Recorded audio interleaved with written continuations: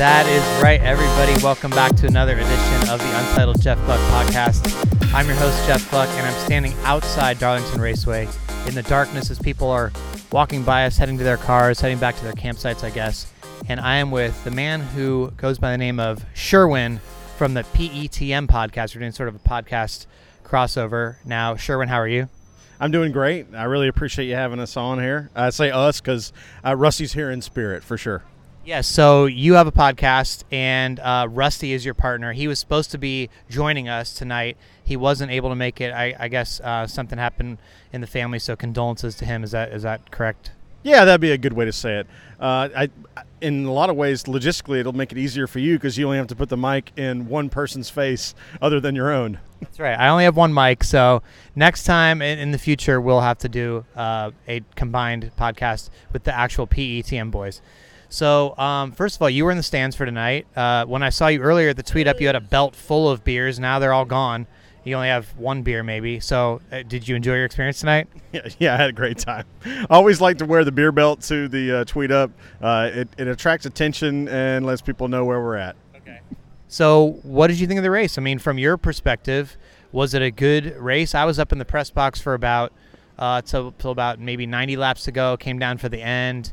I think the best part for me was just the comers and goers factor, that the tire fall off. If this was a 1.5 mile track, you would have, Denny Hamlin would have never been able to come back up through the field like he did with the new tires. I mean, I don't know if that made it, quote, a good race. It was, typical Darlington maybe, but did you find it interesting? So I think that actually did make it a great race. That's what we want out of these intermediates. They're so fast that you want tires to matter. I thought the story that we were going to talk about was how Denny flubbed the race, and he comes back and wins. And I think that is a testament to how much tires did matter and why that was important. And it made the last 20 laps extremely exciting. Well, it's interesting because I feel like that kind of tire situation we just are not used to that anymore. And it used to happen all the time. Like, you watch older videos of races, and it's like, true throwback. They were like, a guy would put new tires on, he'd zoom up through the field, and then as his tires would wear out, he'd fall back a little bit. Somebody else who managed their tires better would come up through the field, and you had that tonight. I mean, at end of the first stage maybe, or at some point, like Kevin Harvick was battling for the lead and totally gave up on his tires. He just started falling back. Kyle Larson blew it essentially at the end of stage one because he didn't manage his tires well enough, and Truex, well, people are having fun. Truex came and caught up with him at the line. I don't know if you can hear that in the microphone, but people are walking by us. Yeah. But anyway, so, obviously tires played a huge part, and it was refreshing to see that. I thought so, too. I think that's what we want out of intermediate racing for the most part. I think we want that everywhere, but we know to expect certain things at certain size racetracks like Martinsville, Loudon. Maybe the tires aren't going to give up as much. We want them to give up at places like Atlanta and Texas and Kansas and Chicagoland, where we're going in a couple of weeks. Richmond, actually, they have been giving up in the last couple of years, and that's cool. So I think that's what we want. We want the tires to give up. Obviously, we want the drivers to stay safe. Goodyear's done a great job of keeping our drivers safe. And so that's the other thing we have to remember when we want a really soft tire. There are some trade-offs, like the brake heat. Like what happened with Truex at the end? He obviously was roasting his brakes, and that's what you saw. He might have broke a suspension part, but his brakes were on fire as he was riding around the track. So I mean that's what we want as fans. That's what we want. And I think, too, it's like, people put a lot of the blame on Goodyear, and I'm sure they could maybe dial it back a little bit from the super hard tires that they have, but it really comes down to the track surface, doesn't it? I mean, this track surface has really aged faster than some of these other repaves. I mean, I guess this track was repaved maybe in 2009, but Charlotte was repaved before that, I think, and Charlotte still hasn't given up that much, where you can still pretty much stay out on older tires and be okay. I think it's Charlotte, but the way the pavement is here, it worked. It did what they want it to do. I think.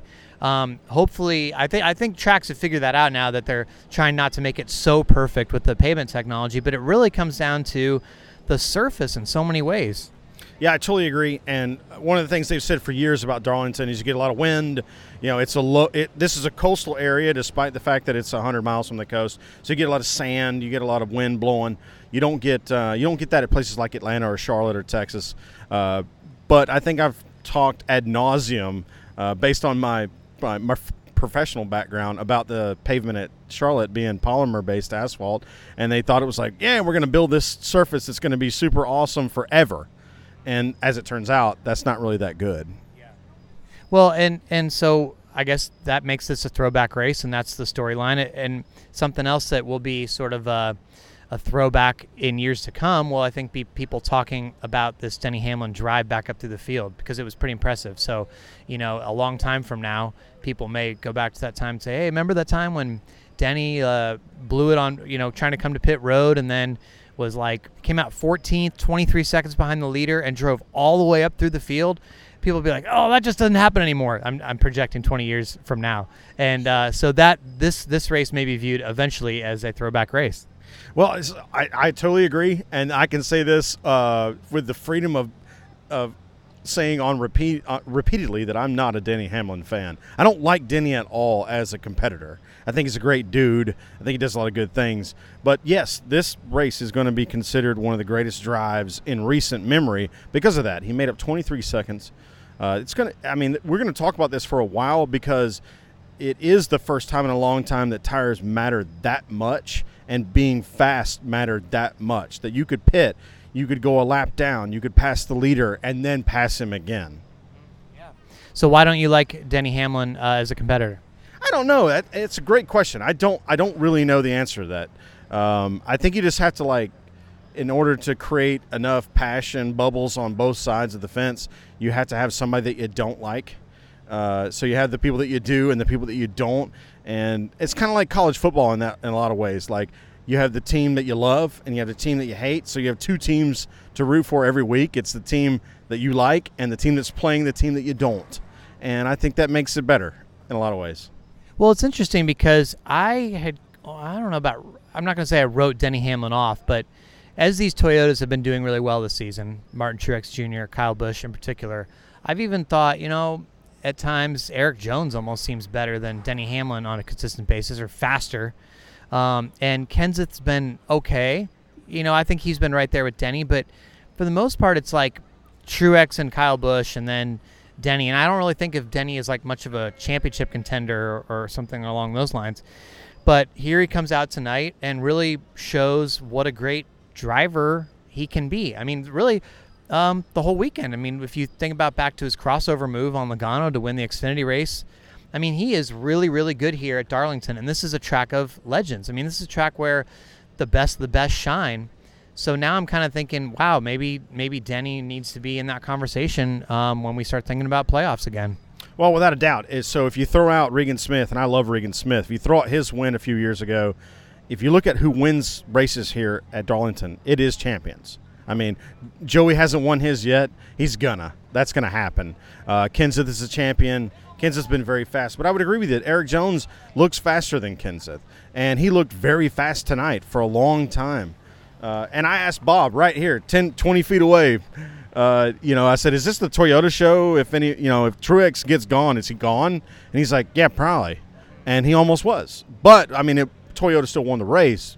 We'll find out later what part he broke. I can't wait to go back and watch the race on either YouTube or DVR the replay, but and see all the things, because I'm dialed in. I got the headset on. I'm listening to my guy for a while, and then I'm like, well, what sounds interesting after he goes a lap down, and listen to that stuff. But yeah, those guys are fast. I mean, but you're right. I think I would agree that Denny doesn't feel like a championship contender until you put tonight's data into the program.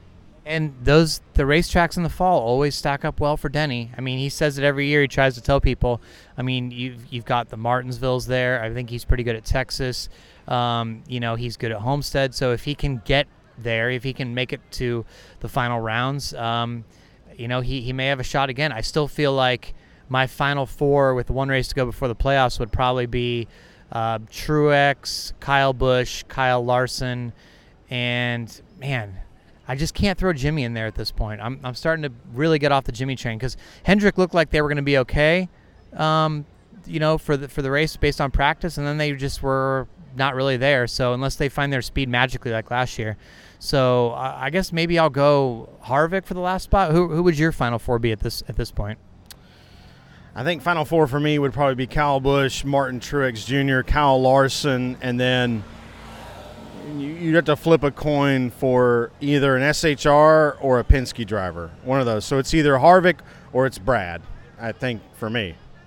Well, it's interesting how I think a lot of people this year, usually when you go into the playoffs, people's predictions are all over the place for the Final Four. I really feel like a lot of people this year are going to have that Kyle, Martin, and then that last driver is going to be swapped out because those three really seem to. I mean, and tonight again, for most of the night, things happen or whatever. I'm not sure exactly what happened to each of those drivers throughout the entire evening, but a lot of the time they were running all together in the top 5, right up there. As you look at the running order, and you're like, there's Truex, there's Larson, there's Kyle Busch. This is the fall. This is how it's going to be. It feels like at this time. Yeah, for sure. They were all there. And, I think it shows that they're all making really good speed, but they aren't necessarily making all the right decisions for this type of racetrack with the segments that we have, or stages, excuse me. Sorry, NASCAR. The stages, and then figuring out, okay, oh my gosh, the tires actually did wear. It felt like they maybe were unprepared for how much the tires were going to wear, even though NASCAR gave them a bajillion sets of tires. I wonder how people are going to view the Toyota thing going into the playoffs, because Toyota seems to get so much hatred. And we had this little reporter roundtable with Jamie McMurray on Saturday, I think, and we were asking him. He really doesn't feel like it's a Toyota show. He feels like it's Truex and Kyle Busch who are really head and shoulders above everybody. But it makes it look like the Toyota show because they dominate races. But then you have Denny Hamlin here tonight, and it's like, well, it's hard to argue that it's not a Toyota-dominated thing right now. But I don't know. I feel like fans keep looking at the Toyotas and being repulsed by it or something. Like they're really not on board with it, and so that may be a turnoff to a lot of people if that is how the playoffs unfold. Well, one of the things I thought was very interesting sitting in the stands yesterday was when Denny Hamlin passed Joey Logano, the crowd in my area went wild. So that kind of tells you the Toyota versus Joey thing. I don't know what that is. People dislike Logano worse than they dislike Toyota, right? So, and honestly, I didn't read the entry list, so I didn't know who was in the 18 yesterday. I thought it was Kyle. So that freaked me out even more because I thought they were cheering for Kyle to pass Joe, and I'm like, is that where this evolution has, is that where we're landing here? Yeah. That's really interesting. So there's one race left until the playoffs now, and really the points are like a complete non-factor as they are now. I mean, Clint Boyer, he really had no chance on points anyway, but any shot he had was over after he had engine problems right at the start of the race. So, basically it's going to be a win or you're in scenario next week at Richmond for anybody else that wants to make it. Do you see any new driver popping their way in, or are the 16 that we have in there now going to be the ones that are the NASCAR playoff drivers after Richmond? In terms of playoff drivers, I don't think we're going to see anything spectacular. I think there's two guys that could potentially win that race based on their skill set and the way they performed. I think that's Chase, but Hendrick has shown they don't really have the motor right now, or they don't have something. Eric Jones maybe is going to fall into that piece. I was really disappointed to see Clint blow a motor while trying to save fuel on the 11th lap of the race. It's like, hey man, is that but maybe that speaks to what NASCAR is now. You really have to be, Brad taught us 5 years ago running down the back stretch at Michigan or wherever he was, flipping switches and turning fans off, and that you can get that specific and win a race because of those advantages of aero, 1 pound here, 2 pounds there. But I was disappointed with the Clint situation because I think it would be a lot more fun if Clint's in the chase. But to your point, getting back to your question, I don't think we're going to see anything surprising. I really don't. The most surprising thing might be Clint winning at Richmond because he's really good there. No, that's, Clint is a possibility. I will concede that, but it really feels like it's going to go and it's going to be a Toyota-dominated race like so many have been, and you're probably going to see a Kyle Busch or Truex going up and getting more playoff points. Truex won the regular season championship tonight, and so that's wrapped up. He got 15 playoff points, or he will be getting 15 extra playoff points because of that, and he already had increased by winning 2 stages tonight. So, I mean, the guy is going to have, I think he has 37 now, so 52 points, I think, going into, so he's almost, the maximum points you can get in a race are 60 this year because you've got the 2 stages that have 10 points each. So he's almost got an entire race advantage. But here's my hot take. I'm going to write this in my column later, I think. But I don't think that means he's a lock for Homestead because everybody's like, oh my gosh, he's going to have these almost 60 points, almost 1 race advantage every single round. But here's the thing, Sherwin, I mean, yeah, he's got that over a driver that doesn't have any wins, that goes in with like 0 playoff points, which are there are going to be some in the playoffs. But like that, if you have Kyle Busch and Kyle Larson, who have like about 20 something each in the round 3, and you have Truex, so that's only a 40 point advantage, a 30 something point advantage over those guys. So that's only half a race, and all of a sudden, if you have a couple different winners in that last round, in round 3 to get themselves in who aren't, and it comes down to points, like maybe 1 spot on points. Truex, if he has 1 bad race, all of a sudden there's no guarantee. It gets tight pretty quick, I feel like. So I know the narrative out there is like, Truex, Homestead, he's a lock, but I'm not ready to go there. Am I crazy or no? No, I don't think you're crazy. I think, but you highlighted what's going to be the next bitching point is people winning stages means they accumulate points, which means they're fast all year, whether it's at the beginning or the end of the race. I think Truex has basically absolved himself as being a fast racer this year. Like, he's absolved everything that's happened in his past because he's won 4 races and he's won every stage, just about at every race. So we're going to talk about that as we move along in the stages, but you're still going to have to perform. Like, if Jimmy Johnson goes out and wins 9 straight races, guess who's going to be in Homestead? Yeah. And guess who is the only driver that could probably do that? Right. Is Jimmy Johnson. Well, it's interesting about Truex in that, like, you feel sometimes like he just has this weird bad luck. As good as he's been and as consistent as he's been all year, it almost still feels like he has the shucks thing sometimes, like where it's Charlie Brown pulling the football away. And he has closed out some races this year. He's had extremely fast cars, but I don't know if it's why people have sort of turned against him, but I feel like it's okay to have the fastest car all year have a pretty good chance of making it to the finale. Like, I saw some blowback on Twitter tonight. People were going, I kind of miss that there is a lot of unpredictability because now Truex is just going to go sail off into the sunset and make it Homestead. And I'm like, well, everybody was complaining before about how, man, you could have this great regular season and then you just have 1 bad race and you're done. But like, they kind of fixed that for at least for the top teams, and now people are still unhappy about it. I really don't have a problem with the best guy all year having a pretty decent advantage to get to the finale and race for the championship. It's still back to even once you get to the Homestead. Yeah. So you're still gonna have to race for it there. I don't know. What do you think? I think we're gonna get NASCAR fandom's most honest opinion because Dale Jr. is not gonna make the playoffs, and so it's gonna be everybody forced to just watch it caged. And not watch it as a fan because there are going to be a lot of Dale Jr. fans that are going to still watch all those races, and we certainly hope they do.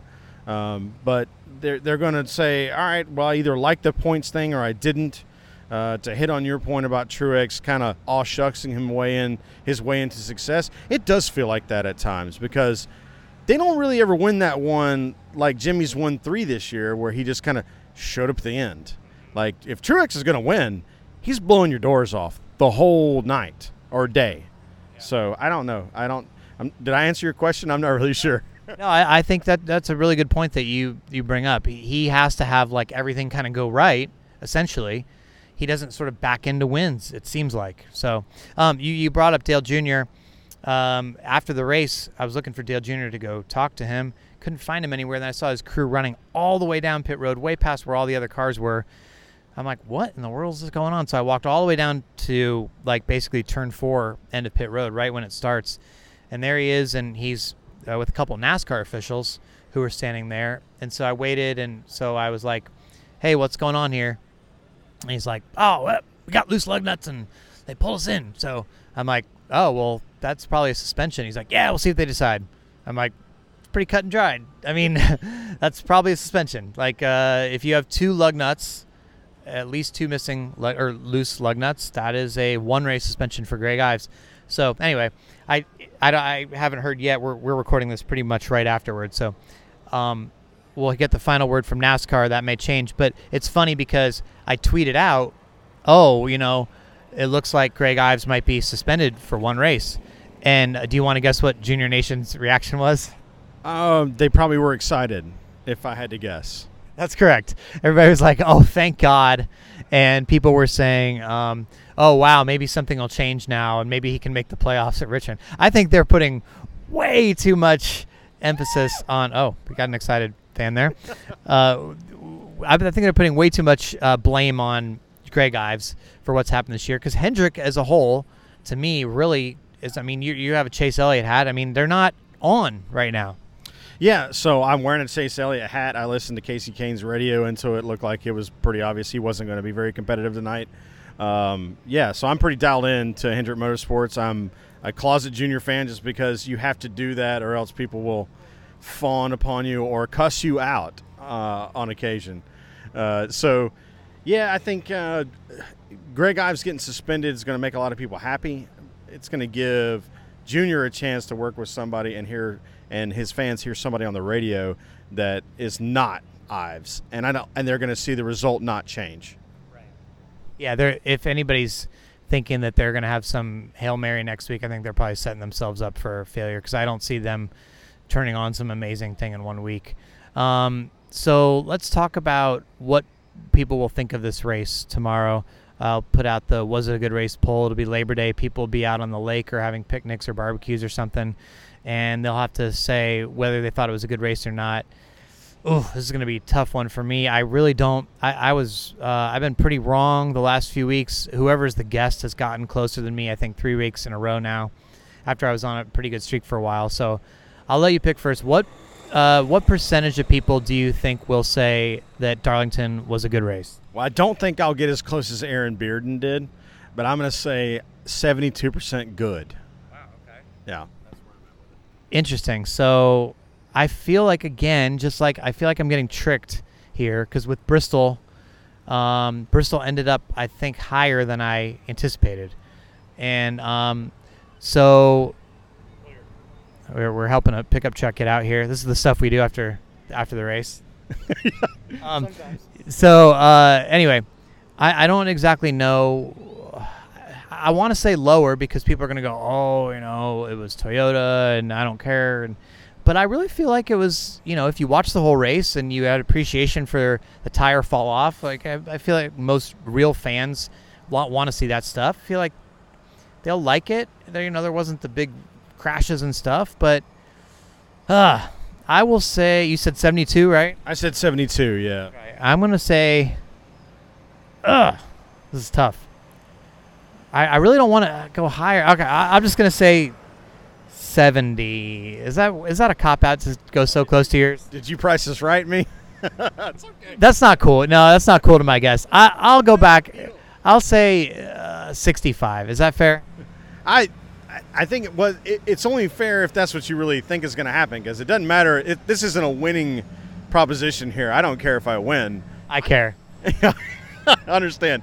I just think I don't have exposure to the same number of people that you do with your Twitter and all the people that will provide you information that you either like or don't.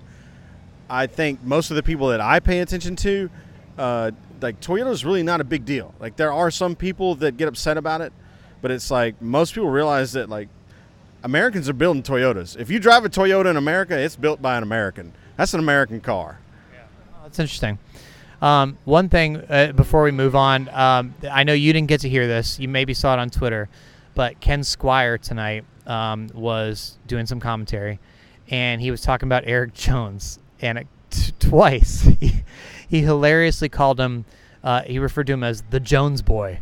He's like, oh, the Jones boy has a lot of speed tonight, in his Ken Squire voice. And it kind of lit up Twitter about a little bit, and I thought it was hilarious. Is there any chance that you think the nickname the Jones boy will stick with Eric Jones?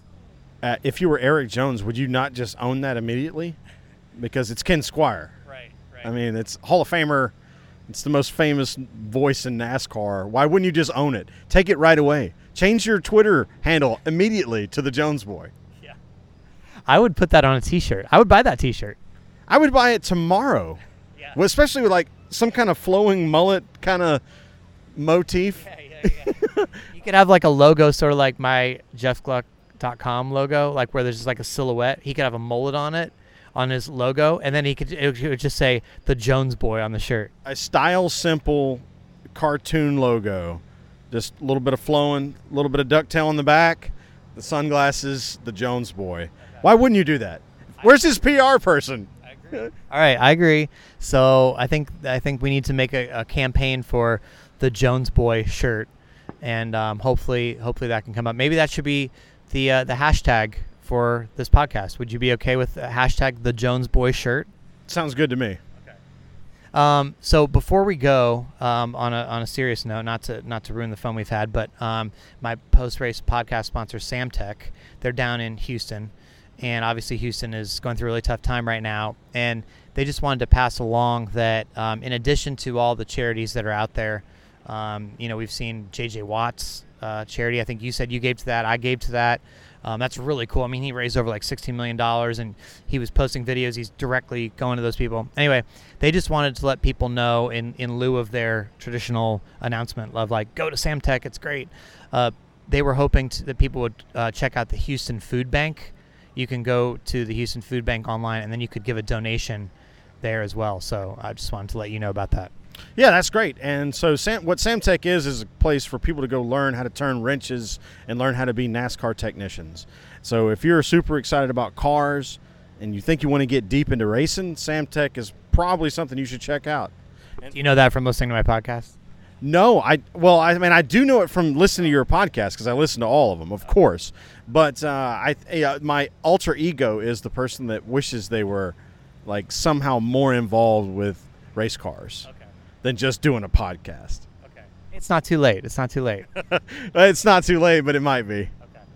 Well, Sherwin, thank you so much for joining us, and send our best to Rusty. We hope that we can get the whole PETM podcast gang together. You guys are on Patreon. I'm one of your patrons, so that's cool. Where else can people? We're net neutral. We're net neutral, okay. Which is pretty cool. Thank you. So we're supporting each other. Where can people find you if they want to hear more of what you have to say? Sure. Yeah, well, certainly follow at PETM Podcast and at Pregame Engineer and at Tailgate Mayor. And do you want to tell people which one you are and why? Oh, yeah. So I'm Sherwin. I'm Pregame Engineer. I'm the one that runs basically all the marketing campaigns. I run the Twitter handle 99.99% of the time. Instagram, all the other places too, Facebook. Because I love it. I love this sport. I don't really want to be media because my job skill set has me doing other things that bring in the paycheck, but I love this. Well, I think you did a good job as media tonight, at least, even though you just had fun in the stands. So thanks again for joining us, and thanks to everybody else for listening, and I'll talk to you next time on the Untitled Jeff Gluck Podcast.